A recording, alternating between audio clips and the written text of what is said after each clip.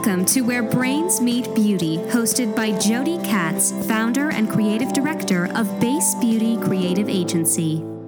Hey everyone, it's Jody Katz, your host of Where Brains Meet Beauty podcast. Thanks for tuning into this episode. It features Laura Gerchik. She's the general manager of Biologique Recherche, and I'm probably really mispronouncing it, so apologies to all my French-speaking friends. But if you want to hear it pronounced the right way, please tune into the episode. Laura does a much better job than I do.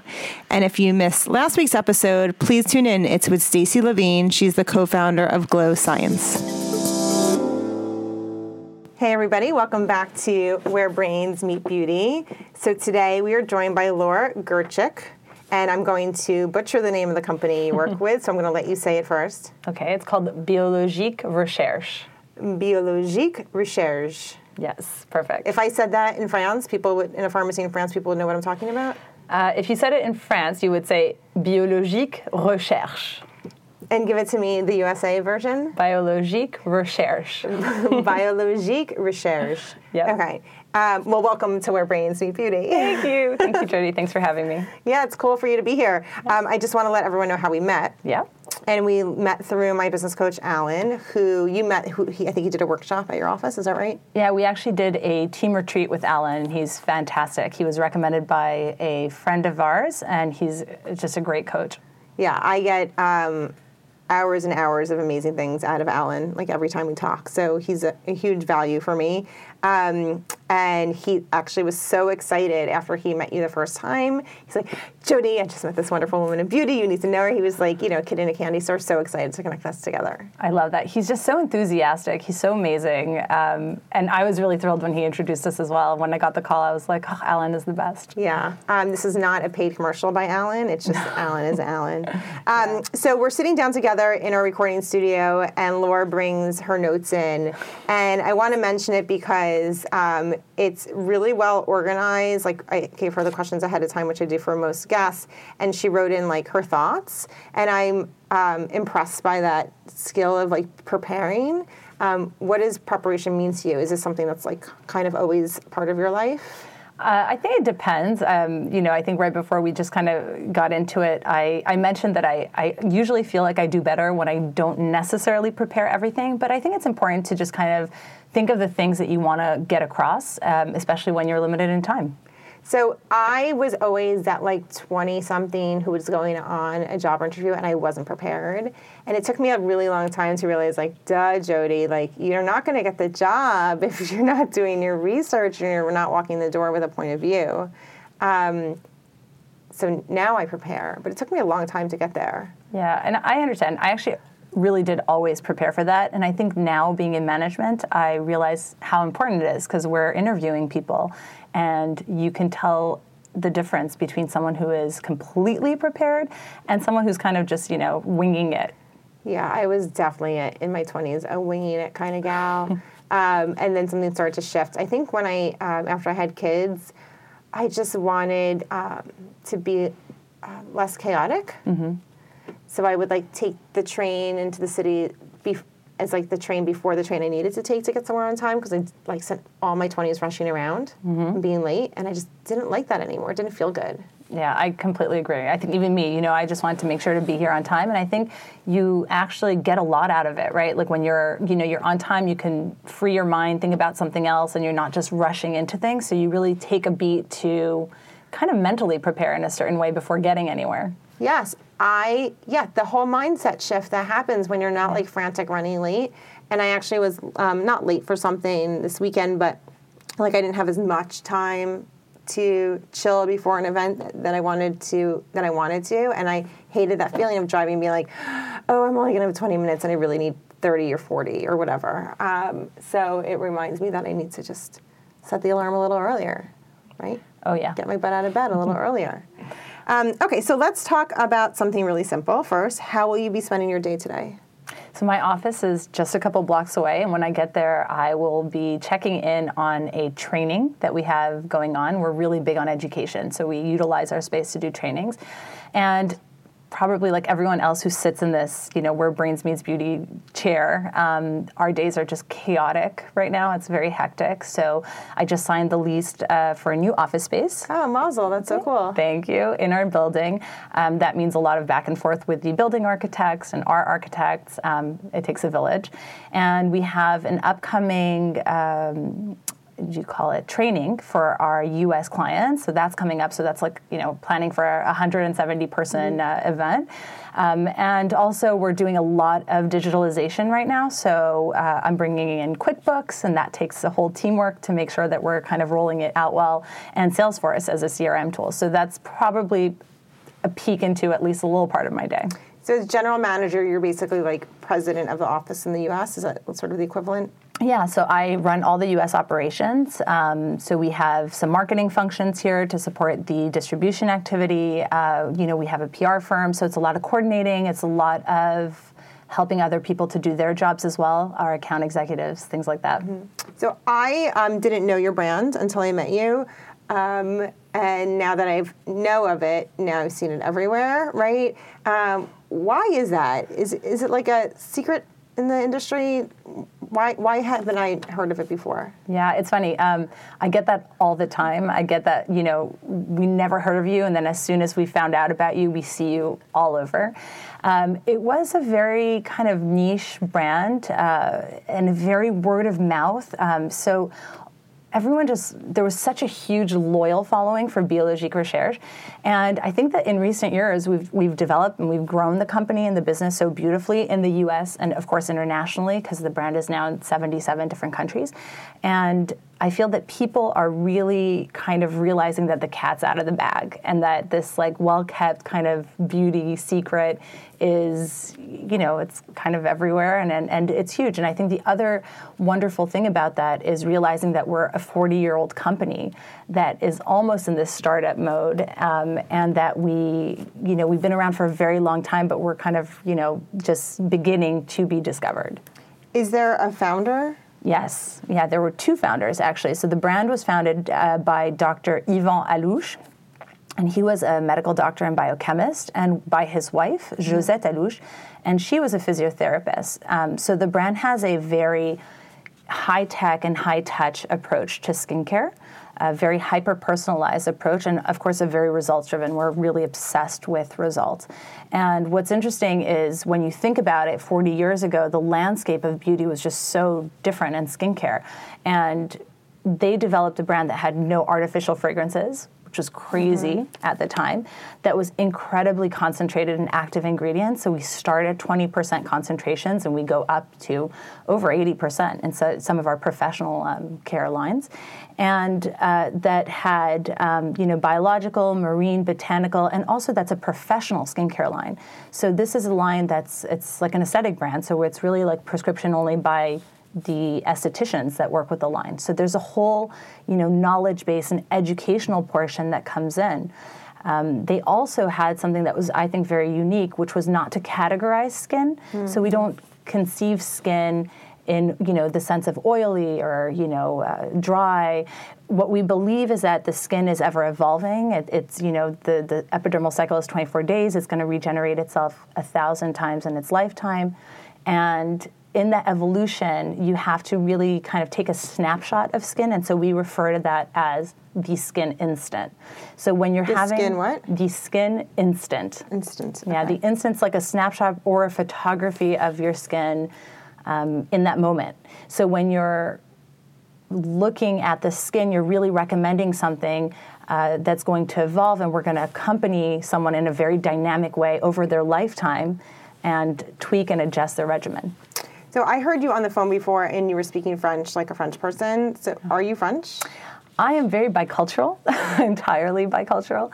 I was born and raised in New York. I went to school at the Lycée Français. I was raised in a French household. Mm-hmm. So I went to French school. I lived in France afterwards, both as a student when I was studying abroad in Paris, and later in my adult life when I was working there right before moving back to New York. So right now, I'm watching you talk and listening to you talk, and you're like an actor. You're like super American New Yorker right now, but then you can like just turn on the super French. Yeah. Absolutely. I really think it's the best of both worlds. So in your household growing up, would you be speaking French at home? Yes. Yeah, absolutely. My mom was raised in France, and so she spoke to me in French, and it was important that I be able to correspond with my family, my grandparents, and cousins, and so forth. So I think it really gave me a leg up in life. I think it was a great skill to have. Yeah, the school you went to, I lived on the Upper East Side a few years ago, and so we were right near that school. But I think it looks different now than it used to, right? It had the whole makeover. Yeah, so when I was growing up, I mean, it's an amazing school, and it was a beautiful school, literally, in terms of New York real estate, because we had these gorgeous townhouses, and so these kind of grand, halls that were our school. And there were 4 buildings in Manhattan on 72nd, 73rd, 95th, and 93rd, so all throughout the Upper East Side.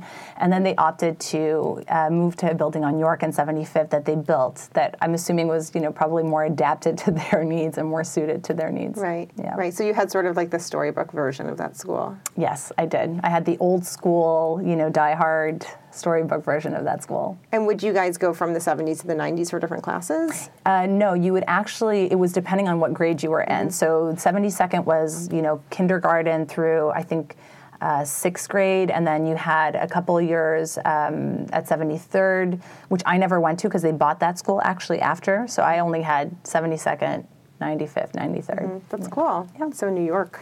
Yeah, very quintessentially. I just had a bus would take me to high school, No, we didn't have that. It was public transportation. Right, or your feet. Okay, so what does biologique recherche, what does that mean? So the literal version of biologique recherche is biological research. Oh, okay. And it came from Josette, I believe, who named it, and she was inspired by the fact that Yvon always, tried to relate the different elements of nature to the different functioning of the skin. So he was very inspired by that. And I also think the second thing that is important to note is the word research in biological research, because we are a tremendously R&D driven company. We believe that we actually invest most of our funds into research and development, way more than marketing, and think that it's really part of ensuring the longevity of the brand and really anchoring the brand in the long term. So we work with doctors and pharmacists and PhDs and engineers and all of those types of profiles in France to formulate the products. And we formulate them in our own laboratory, which I think is important to note, 'cause many brands don't. And we're the last research laboratory in Suresnes, which is where our lab is. It's right outside of Paris, and the last industrial site. Wow. Yeah. So let's talk about you, now that I'm updated about the brand. How did you get started in beauty? So I got started in beauty fortuitously.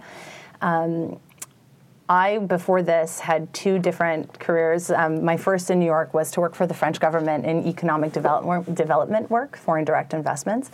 And then I moved to Paris to pursue a career in commercial real estate. So I was working for Cushman & Wakefield for several years before. And I was living in France. I traveled to New York to visit my mom. And at the time, my mom had a project to potentially open a spa, a biologique recherche called Embassy of Beauty, Ambassade de la Beauté, which is our flagship. And it was on 57th Street, across the street from where I grew up. And the partners were here. Dr. Alouche was here. And we visited the space, and I'm in real estate, so here I am asking a ton of questions. And when we got out of there, Dr. Alouche, maybe a little jokingly, but I'm not sure how much, said, you should come work for us. And I was so happy in France, so I wasn't ready. I was like, no, thank you. No, thank you. And then fast forward, many, many years later, and I'm living in Paris, and I'm very close to the founders of the company, at least Josette, because unfortunately, Yvon Alouche died, over a decade ago. And she came to me and said that they were looking for someone to run the U.S., a U.S. general manager, and wanted me to interview for the position. So, I thought about it, and I was at the height of my real estate career. Quite frankly, I was, I think, almost 7 years, 7 years into my real estate career in France. It was a very male-dominated industry, so it was, needless to say, hard to pierce through. And it gave me food for thought. So I thought about it, and I had the interviews. with the owners of the company today. So it was Dr. Alouche and it was Rupert Schmidt and Pierre-Louis de la Palme. We very much consider it's a second-generation family business. And they offered me the position, and I thought it would be a great challenge. So I thought to myself, this is an opportunity to run a team, to acquire different skills than the one I had, and also to contribute whatever I had already acquired in my career to the position. I come from an entrepreneurial background because my mother always had her own successful businesses in fashion in New York. So I was ready for the challenge. So your mom was having a meeting, this is years ago. You just happened to be in town. Is she in the beauty business at this point? Why was she having this meeting? She was in the fashion industry, which is a tangent, of beauty. And she was very close with the Alouche family. That's how I initially knew them. I think that they were just discussing this as a potential project. There was a lot of possibility, and that's where I happened to come in. Right, so she's a visionary friend of theirs going for a meeting, and you just happen to be there. Exactly. That's really cool. I mean, talk about right place, right time, right? Exactly. Even though you weren't ready. I wasn't, no. The time came way later. I'm talking years later. And why didn't you think to enter the fashion business, considering you saw it through the eyes of your mother? My mother exited fashion. She sold her business a couple years ago, about the time where I was moving to France. I think it was also basically a little bit of a shocking time when you think back. It was right before Lehman Brothers. I had just started working in real estate. Fashion was not doing very well. Brick and mortar still, unfortunately, today is kind of having another dip. And there were just so many brands that were out at the time, I mean, the Zaras and the mass market fashion brands that were just kind of eating away at luxury. My mother was in luxury fashion. She had worked with, Armani's, Versace, so really visionary people at their time. I think maybe that also had something to do with it, was the designers were just so unique back in the day, and I grew up in that generation, and I think that maybe, at least for the last couple of years, there haven't been as many wow factors, especially as a Gianni Versace. Right. And I kind of wanted to do my own thing, walk on my own 2 feet. And I never excluded fashion, but I definitely feel now that beauty is just kind of so tangent to fashion, and it really feels like home to me. Right. So what was the name of her store?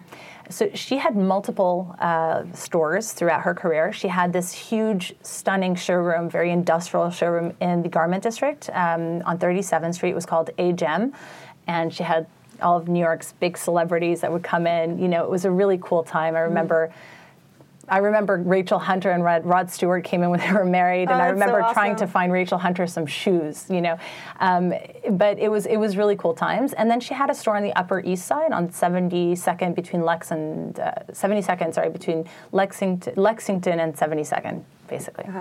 And yeah, those are 2 stores. That's cool. Yeah.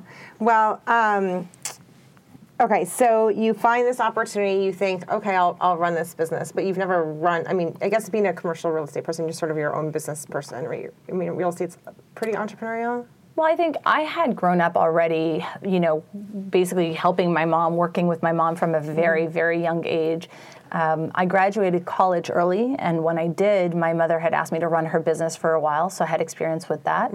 And also when she sold her store right before I moved to France, it was a difficult time. My grandmother had just passed away, and we had a deadline to, give the keys back. So I had to run her business while also working in my old company for a little while. So I think it was always kind of inherent to me, and I'm a people person.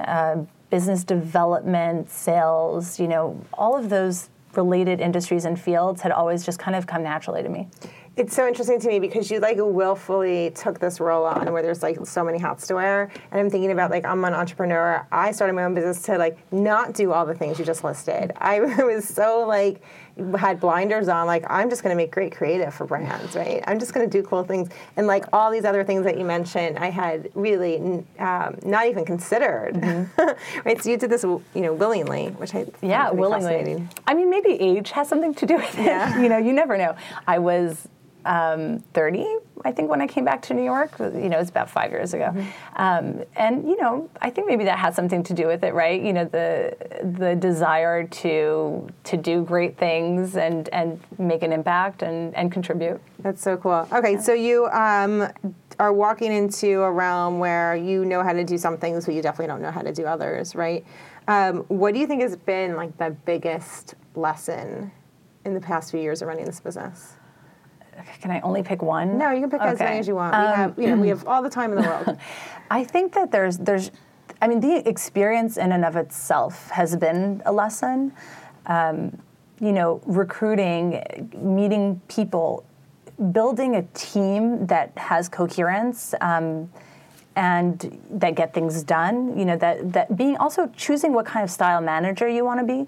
I think I shared this when we were having our call before our podcast, but I unfortunately did not have good managers. There's a lot of people who find inspiration from mentors, and that was not the case. So for me, my management style was most certainly to just take what I had and do something completely different, to do something that also was representative of what I wanted to leave behind.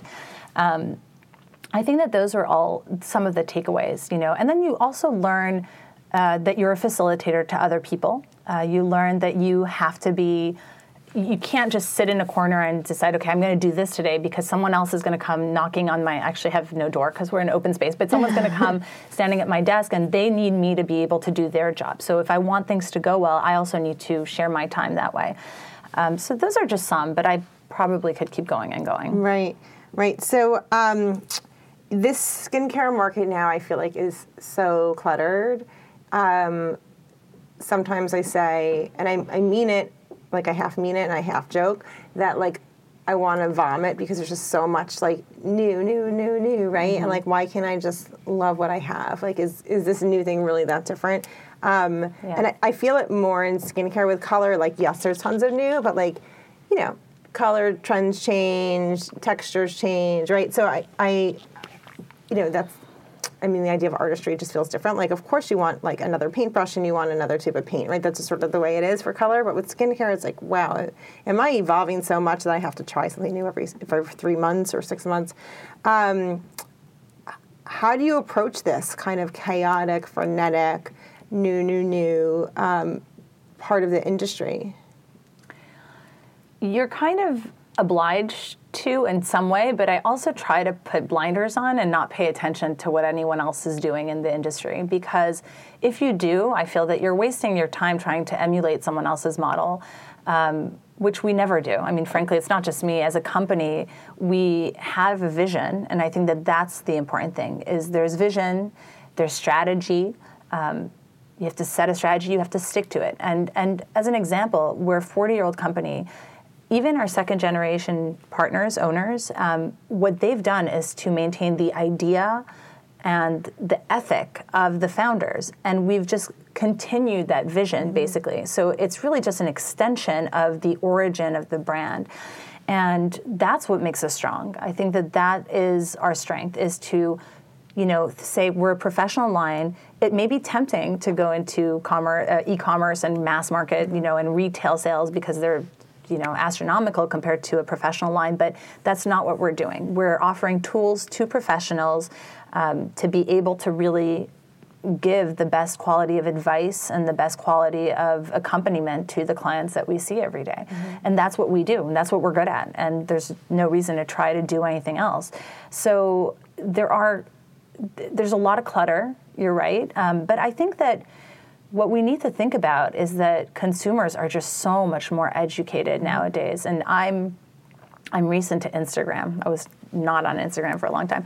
And I'm realizing that there's just such a strong community out there of people who are hungry and thirsty for knowledge, and just more refined into the understanding. So when I explain something to them, for example, try to use an all biologique recherche regimen, give it a shot for a couple months.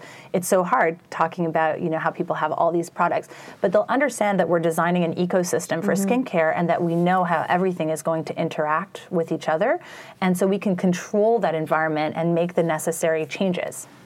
That's cool. Okay. So, what advice would you give someone who said, I'm going to develop a skincare brand? I'm going to just launch something new? For sure, to have a true vision, to have a strategy, and to just not not digress off of the path that you've focused on, and to be sure of yourself. I mean, you got into the business, or you're thinking of getting into the business because you have a vision, and people have. I always joke that you have as many opinions as people you ask. So just don't ask. That's a good one. Do your own thing. Right. So a lot of entrepreneurs early in their cycle of developing the brand reach out to us. Usually just a chit chat, and I really do sort of poo-poo the process of starting a skincare brand these days. I'm like, if you don't have like access to resources, when I say resources, I mean money. If you're not really developing something we've never seen before, I don't recommend taking this bucket of money that you've saved up or a family member gave you or whatever and investing in this. Like which is, I think, a weird thing for an entrepreneur to say to another entrepreneur, like, don't do it. But, like, how can you possibly win if you don't have something that's not really differentiating? I couldn't agree more. Honestly, I think you said it right. I think you have to have something that's very unique, a unique concept. And I don't think that there's no room for it. I mean, I think what's interesting is, technology is changing. And, I see it even for us when we're formulating, there are different ingredients that allow us to do things today that we weren't able to do before, formulations that we weren't able to do. So everything as an industry, we're getting more refined, which means that there's a lot, but also there are doors and options that open. That being said, I think people kind of always look at the cash out, all these companies being bought out, right? And that's just kind of what is happening in the industry. We're one of the few privately owned companies. We don't report to shareholders. So I think that gives us such a level of flexibility and allows us to do things the way we want to and the right way. But I think that you have to look past that cash out and realize that there's a lot of sweat equity that goes into starting any kind of company, but definitely a skincare company. Yeah, I do think that people new to the industry who are looking to start a business, they're in it just because they think it's like a quick cash. And it's so far from it. I mean, so far. Absolutely, so far. So let me just ask a question about the customer who's going into a spa that she trusts. Is she asking for your brand of the esthetician, or is it just something that they're using and then are they selling her the product to take home? Yeah, absolutely. I think it's a bit of both. I think obviously, like I said, the cat's out of the bag and the brand has a lot more visibility than it did, a few years ago. At least definitely so since I've come on board.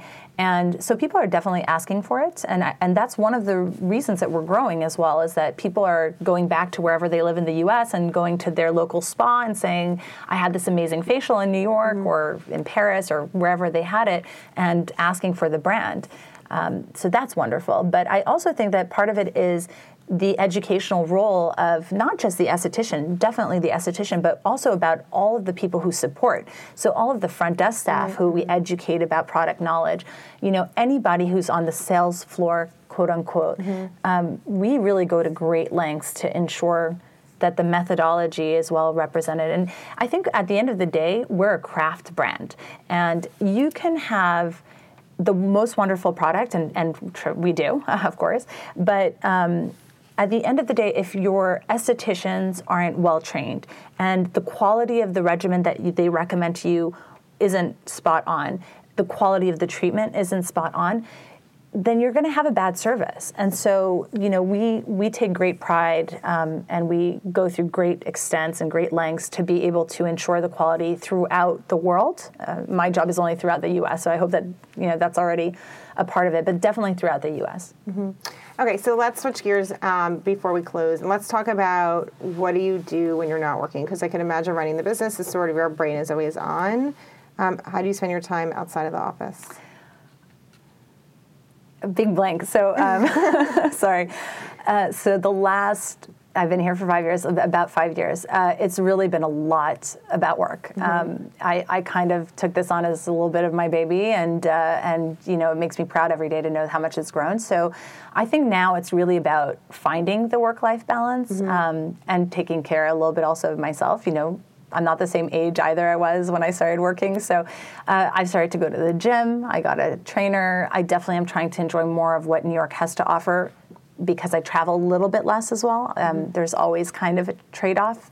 So trying to go to museums and opera and all those things that I love, I've also tried to start reading a little bit more, which is something I definitely didn't have time for before. Mm-hmm. Can I tell you my approach to life-work balance? Please do. And I put the word life before the word work. I don't know if you noticed that. I did.